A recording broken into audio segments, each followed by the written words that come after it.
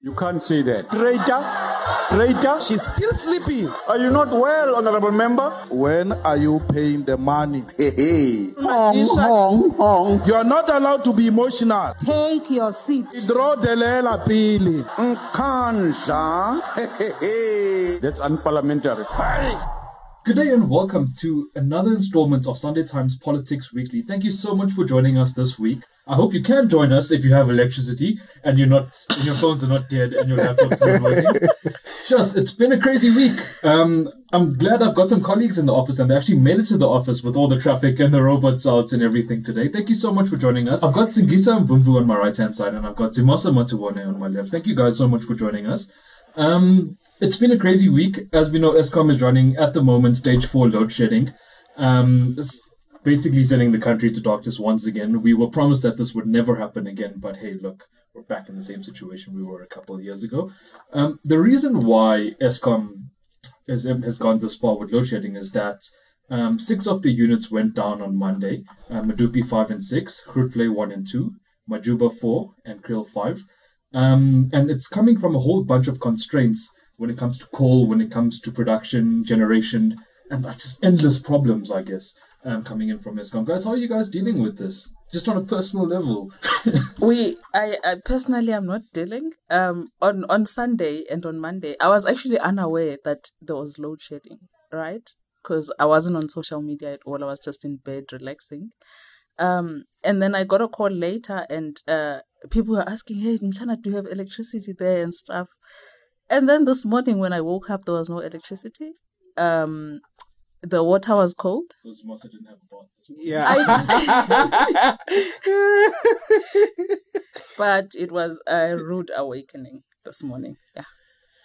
Yeah, you, my guy, it's clapping me big time, this thing. Well, on Sunday, I was not affected as well. And when I thought, well, I might have escaped this one, yesterday it was complete disaster. I went to 4 ways. It took me 30 minutes going in, took me an hour getting out because of the traffic. It's quite disastrous. Things could have been worse. The power could have went out during the Chiefs and Orlando Pirates game on Saturday. And then what? The power should. No, my man, we're going to shut down this country. Yeah, but listen, going into it, I read an interview recently that was conducted by EE Publishers, and that's Chris Yelland. He's one of the foremost experts in energy in our country. And he had an interview with Eskom's CFO, Khalid Kasim. And basically, there were some major issues that came out of Eskom. If we remember Sona last week, Ramaphosa said that he's looking to sort of unbundle Eskom into 3 different units. That's probably going to cost a lot. Also, Eskom's generation performance is massively declining. They want to increase tariffs.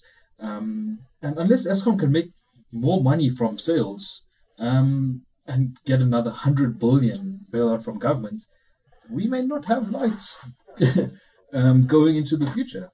And that's a scary thought, especially for the ANC heading up to elections. I mean, one of the things the ANC always sort of rants and raves about is how we've done so much for the people. We've given you grants. We've provided electricity to all your remote villages. Now nothing seems to be working, and it's a worrying concern. And I think that's sort of what, I don't know if you guys heard Zizi Kodwa's statements recently about how it's all just sabotage. Trying to sabotage the ANC, trying to sabotage the new plan or Ramaphosa's new dawn. Well, it's not really a new dawn because there's no lights. I don't see any dawn. Yeah. It's a crazy time. What do you think? Yeah, well, my guy, first of all, I like the part where you are talking about the ANC connecting everyone to electricity. You know, I think at times when we analyze the Eskom situation, we tend to be very superficial and not go deeper into issues. First of all, for instance, Eskom in the previous regime before this democratic dispensation catered for a very few people in the country. It was mostly urban in terms of how it connected the people. Came in the ANC excited, had even promised people everything. But you see, I guess one of the mistakes that the ANC did in connecting everyone to the national grid, they forgot the most important part, which was to increase capacity. And I think part of the problems that we're suffering today is because, as you are correctly putting it, the capacity of Eskom is not enough to cater for everyone that is connected to the national grid. That is above everything else that has gone wrong administratively at Eskom in terms of how it has been run. I mean, Eskom, I can't even recall how many CEOs they've had just in the past 10 years, I mean, for instance. So even in terms of administrative issues, Eskom is in deep crisis. I am not sure about the unbundling, if the unbundling is actually tackling the problems that are real with Eskom. I mean, if unbundling is going to increase capacity, I'm not sure about that. If the unbundling is going to sort out governance and administrative shortcomings that Eskom has, I'm not sure about that. I understand the issue of capacity and the increase in the number of households that are now provided with electricity, but is it plausible to you that Eskom would give electricity to, let's say, 1 million people, as opposed to 100 people that they used to give, and have no plan at all? Is that even normal? Well, but that seems to be what we got into. Hence, I'm saying I don't think the NC like they did enough to make sure that these two are on par. They got excited with this thing of provision, connecting people, but they were doing something on increasing capacity, but it was not at the necessary pace that it was needed to meet the demand. Now you have a situation where the demand of power in the country is far higher than what Eskom can supply. And once you have that in any business model, once you have that, you're only setting up yourself for failure. Here is my problem with the Eskom debate. I mean, a lot of people will come out, especially on social media, and say, listen, this is what the Guptas have done to our country. On a small level, yes, corruption played a massive part, or one massive part, it played its own part in where Eskom is today. I mean, if you saw all the stories we saw through state capture and Gupta leaks, we saw how the Guptas had placed their own men in there who were there to do specific jobs, not really to run Eskom, but to maybe line pockets somewhere else. We saw a whole bunch of other stuff. Eskom buying coal from the Guptas, inferior coal at higher prices. All of that played a small role. But for me, the thing is, Eskom was in crisis long before that even. Before we even heard about the Guptas, Eskom was in a crisis. Going back 10 years to 2007, it was in a crisis. That's true, The problem for me is that Eskom is a reactionary. The way it happens with Eskom is they're reactionary. I mean, if something happens, then we're load shedding and we're trying to build up capacity again. Why haven't we sorted out these problems from the beginning? That's correct. Why are we even having load shedding and capacity issues in the middle of the day in summer? But for me is, let's turn this debate a little bit away from politics. I mean, Eskom is in a mess and we all sort of understand how it got there, mostly. Yeah. But why aren't we finding solutions? Our solution to Eskom, for me, is not to unbundle into 3 different groups. Because now you've got to get more managers in for 3 different units. Mm-hmm. You've got to pay more salaries. You're going to split your staff around. There's going to be problems. Why aren't we looking at alternative ways for energy? I mean, there were projects for the Karoo, for solar electricity, for solar generation. There's wind generation, which could happen down in Port Elizabeth, the Windy City. I mean, there's so much more we could be doing, but why are we monopolizing on Eskom? And I think that's the big question for government. Yeah, well, true. I mean, I completely agree with you. And it's very funny that the NC has always been talking about energy mix. But in terms of action, you can't see anything to that effect. They're all obsessed with Eskom. But you see, the other big issues, Amir, that I think are being sidestepped as far as Eskom is concerned, and some of the problems, the issue of coal. Most of Eskom's power is generated through coal. And we know that there's an issue at Eskom of certain companies that have been supplying coal to Eskom for years in the so-called evergreen contracts, 50-year contracts, 40-year contracts. And those people dictate the prices of coals to Eskom. So Eskom cannot do anything about it. No matter how financially strained it is, it depends on those people, because those are the people that have contracts with Eskom that are long term, So those are some of the issues. I don't understand why the government of the day is not addressing issues like that, whereby, I mean, I had some people even suggesting that perhaps it would be viable for the government to take over some of these coal mines so that it directly gets the coal itself as Eskom from these mines, instead of going to these mines and buying at inflated costs sometimes. We know business and how they deal with doing business. But we know government and how government deals with state-owned things as well. Absolutely. No, as I'm saying, but even business will always maximize and milk. When it comes to government, I mean, that's why government buys toilet rolls for 50 rand, something I can find for 10 rand, because people always feel like they have a chance to inflate their prices when it comes to government. But you see, those are some of the issues that need to be addressed. But also, again, as you were saying, depending solely on coal-generated power, is it the solution anymore? No, definitely not, especially in this modern age whereby there are so many options, solar, wind-generated energy, and we have such capacity to do so. But the question is, there's no political will, there's no administrative will. We are just obsessed with this same old school thing that we've been doing over the years. Okay, well, since this is a politics podcast, let's talk about those politics and that political will. Cyril Ramaphosa comes in and says he's shocked at load shedding. How are you shocked? You are the president of an entire country. Did Pravin not say we are going to start having load shedding mid-January last year already? Because I remember something along those lines, and I was shocked by the president being shocked. Yeah, no, I'm also shocked. I'm pretty sure he didn't mean stage 4 load shedding. But the thing is, do you really have your hands on the reins when are you really shocked, is what I'm asking?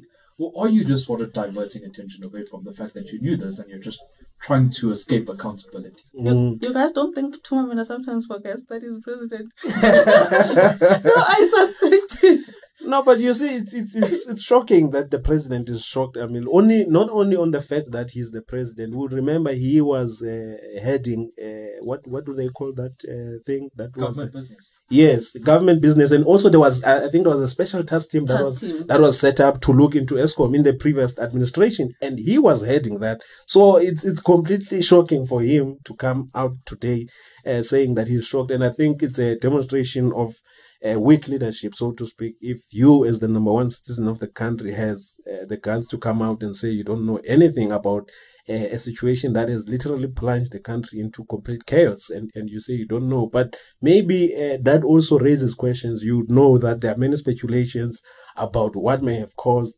this stage 4 load shedding, as you were saying earlier on, Zizi Kodwa crying sabotage. But sabotage by who? By who? You see, and I would say slightly I do believe sabotage, but my struggle is by who? Because there are those that say the previous regime of Koko, Molefe and Jacob Zuma are the ones trying to sabotage the president. But I don't see that possible, because if they do so, what do they stand to benefit? They're also saying that the unions may be behind the sabotage, because the unions threatened industrial action last week when Ramaphosa announced the breaking up of Eskom. Yes. Is that more plausible? Well, also what is more plausible again is that there's the issue of IPPs, which are hugely opposed, especially by unions and even like alliance partners like COSATU that are opposing such things. And the NC government seems determined to go with that. I mean, to this day, it still remains a secret which are the companies that are benefiting. We know the speculation about Patrice Motsepe and those that are related to the president and the Minister of Energy as well. And we know historically it has happened in other countries. When you want to privatize as well, you go the sabotage route. Make sure that what you have now collapses, so that you have a plausible reason to say this is the reason that we privatize. That is, to me, what sounds more plausible.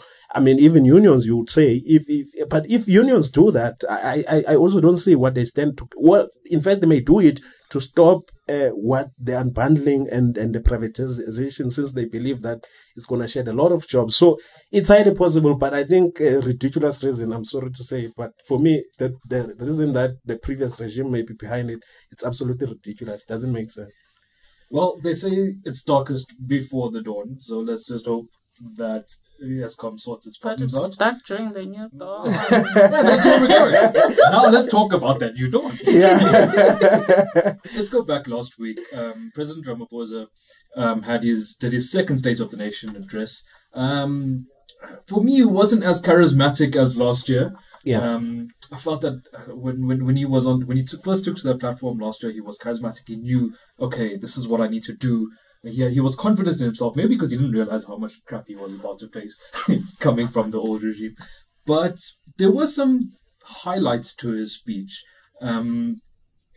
Let's talk. We've spoken about the ESCOM division, but then he also announced that the National Prosecuting Authority will set up a Scorpion unit, and I put that in inverted commas, almost like an investigative team that we had with the Scorpions to investigate high-profile cases like state capture. And Shesh, what do you guys think about that? Well, my opinion, first of all, I saw the excitement with regards to that announcement. I'm sorry, but I'm not so excited, and I've got reasons not to be excited. First of all, the question is, where does that put the Hawks? Because Hawks are the Directorate for Priority Crimes as we speak. Are you trying to say the Hawks are dysfunctional? And if they are dysfunctional, why do you keep them? Secondly, this directorate is placed within the NPA, which has collapsed over the years because of political interference and being politicized itself.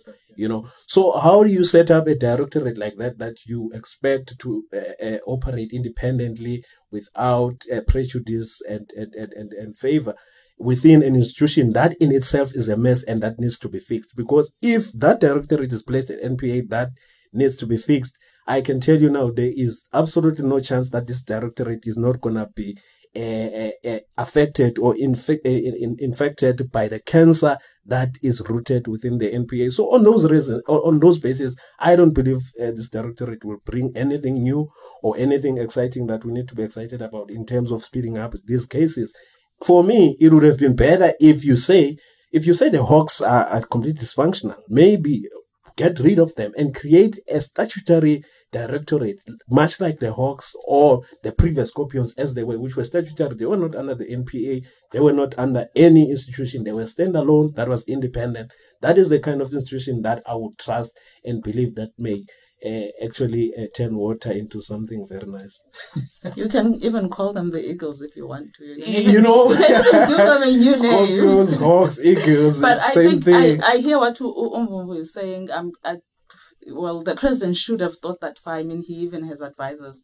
But I think he's kind of, more than anything, demonstrating his commitment to removing corrupt people from positions of power and holding them accountable. And I think although we don't have faith yet, but at least let us applaud him on his attempts. And no, I'm not applauding anything that I see is bound to fail. I can tell you now, comrades, that particular directorate is not going to go anywhere. We will be here again next year talking about it. And I hate it that you will say, I told you. But you see, that's just the thing, Emil. As I said, the idea itself is not bad, but I think how they're executing it, I just don't see a directorate that is within NPA surviving. Also, how do you keep that directorate independent from the highly compromised NPA as things are? Well, I know at NPA we have the new NDPP, Shamila Patohi, who's got a huge task of telling. Also, are you not now straining the lady by saying,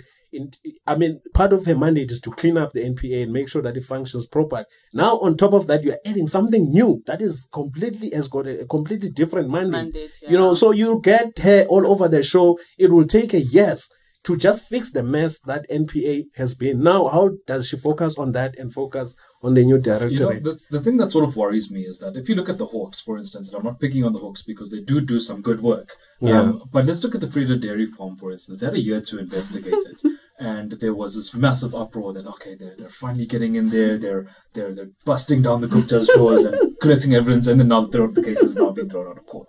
Right? There's no cases against Duduzane, he's gone free, the Guptas are nowhere to be seen, there's not enough evidence to carry on with the case. The thing is, for me, is that if you're going to, it's either you do one of two things. One is that you recapacitate the Hawks. You build up their capacity. You bring in all the people who have left to go to private institutions. Yeah. Bring the good detectives back. Put the money in there to do that sort of thing instead of creating a whole new unit. Absolutely. But if you are going to create a whole new unit, like the Scorpions were at the time, you need to make sure that you can't be in the belief that you're going to be in power forever. Yeah.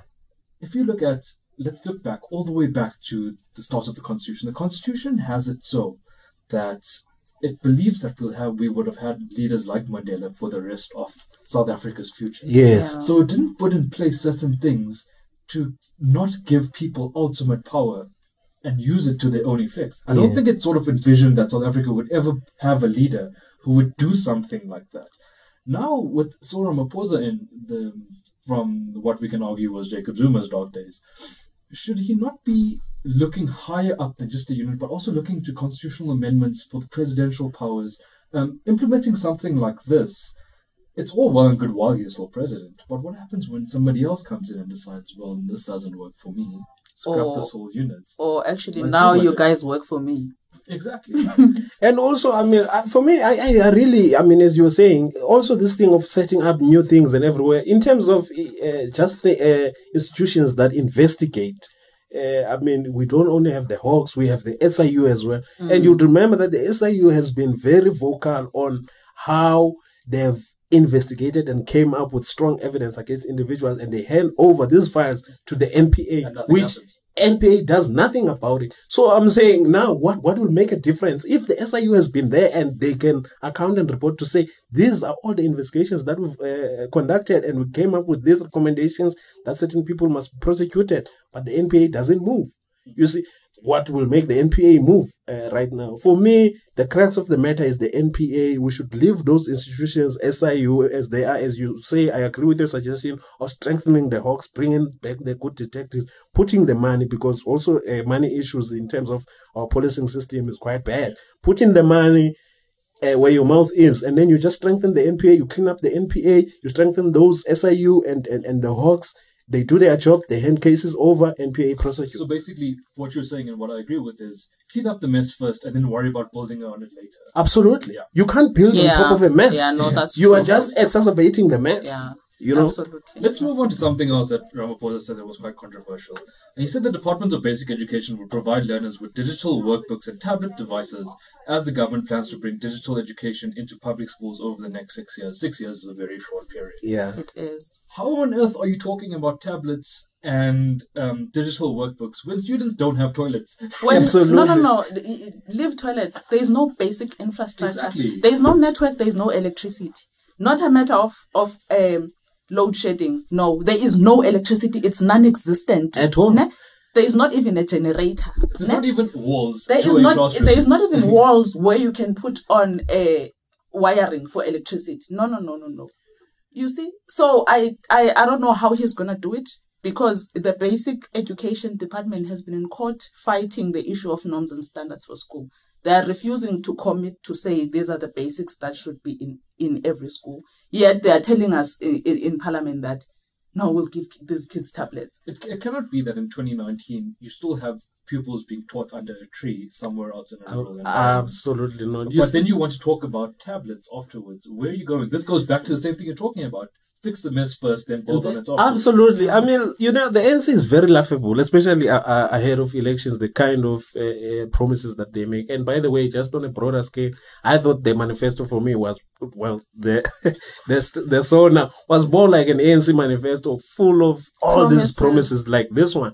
And this one is hilarious in that, as you say, basic infrastructure in the Eastern Cape is complete chaos. And then again, for me, you know, how the Department of Education, how our government operates. For instance, the issue of infrastructure used to be solely the responsibility of public works, which is a good idea, but I don't know who came with this idea that that thing must be taken away. Now school, the Department of Education handles the budget of building schools and building all sorts of the tenders infrastructure. and which cadre is going to give which tender to who. Which actually backfires, because I believe, for instance, social services departments like health and education must focus on their business. Education must focus on teaching and learning. Health must focus on providing basic public health care and leave issues of infrastructure to public works. Public works must be capacitated and given the necessary budget to do so. But as Zim is saying, it's about tenders, education and health. They also want this money to do like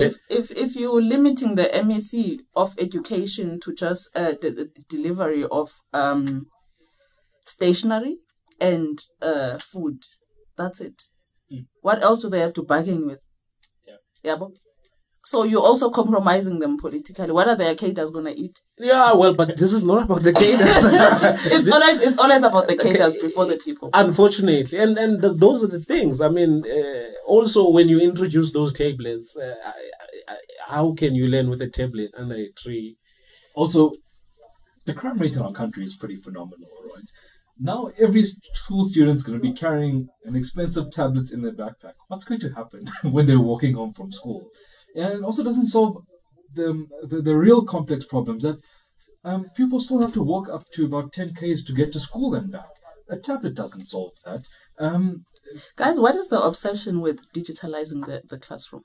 Why is it important? Because they are not talking about we are going to bring computers to the school that are going to be in a locked room with a teacher who's going to come and teach these kids things like coding, robotics, and this and that. No. They are talking about the whole syllabus being loaded onto a tablet. Why is a tablet so important? It doesn't make sense. I don't understand it. Some may argue that it's in preparation for the fourth industrial revolution, but it's not, because you're not teaching anybody anything new. No, it's not.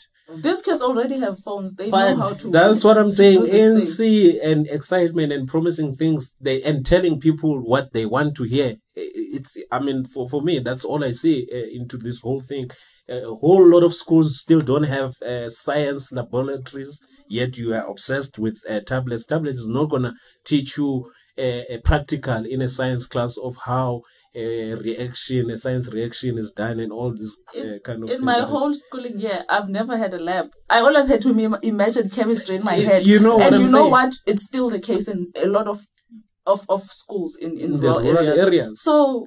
And for me, that is where the fourth industrial revolution starts, when you get to make these things as practical as possible instead of... Another challenge is they are going to have to workshop teachers to change the whole teaching method. Yeah. And the thing is, with a whole lot of teachers are 50, 60, 40, and they are just about to retire. And they want a pen and a paper. That's how they know how to and they are very good.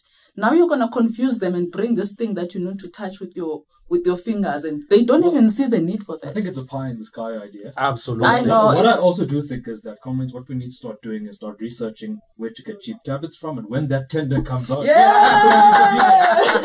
need to be there. It will be a massive tender. Yeah, no, absolutely. You know what? He says, Tuma Mina, we are here for you. President Ramaphosa, we are here. Okay, last topic, guys. The big announcement from Ramaphosa as well, elections May 8th. It leaves us with about 80 days until elections. Let's leave the whole election debate because we're going to get to that. Guys, tune in. As we run into elections, we're going to have blow-by-blow commentary for you guys as the weeks come around. Everyone's sort of been dedicated to a different version. I know I'm dealing with Gauteng. Zimasa, are you dealing with KZN at all? Yep. And Zigisa, what are Eastern you doing? Cape, the most underdeveloped, the biggest voter of the ANC. So we've all been deployed, and we're going to bring you some really great coverage. Guys, how are you guys feeling personally ahead of elections, though? Well, my guy, I feel it's going to be a bumper to bumper. It's going to be very busy. I mean, these elections are going to be quite interesting. There's a lot that has changed in our political scene over the years. I mean, EFF was born just before the 2014 elections, but now they've had a full term to comprehend with issues. There's new introductions like the PLF, highly radical to the left. There's the Socialist Party of NUMSA to the left. There's DA that is falling apart. There's ANC that is switching off the lights. So you can just see it's going to be strapping. And you don't know what's happening with the tripartite alliance. You know, so yeah. it's going to be quite interesting, my guy. That's all I can say. This 80 days is going to feel like a year. Simasa, how are you feeling? I'm excited. A part of me is excited, but a part of me is dreading it because it's a bit emotional for me, especially when they do door-to-doors, right? And they get there in their convoys and the expensive cars and the shoes. And you look at this shoe and you're like, this shoe can build 10 houses here. You know? And you have to listen to all these sad stories of how this child lost the parents and then can't go to school. And then, it's too much for me. It's too much. So that's the part that I don't like. So maybe that's what I'm going to try and avoid. Hey guys, thank you so much for joining us this week. I hope you enjoyed listening to us. We'll be back same time next week, and stay with us. We've got some great coverage coming for you towards elections.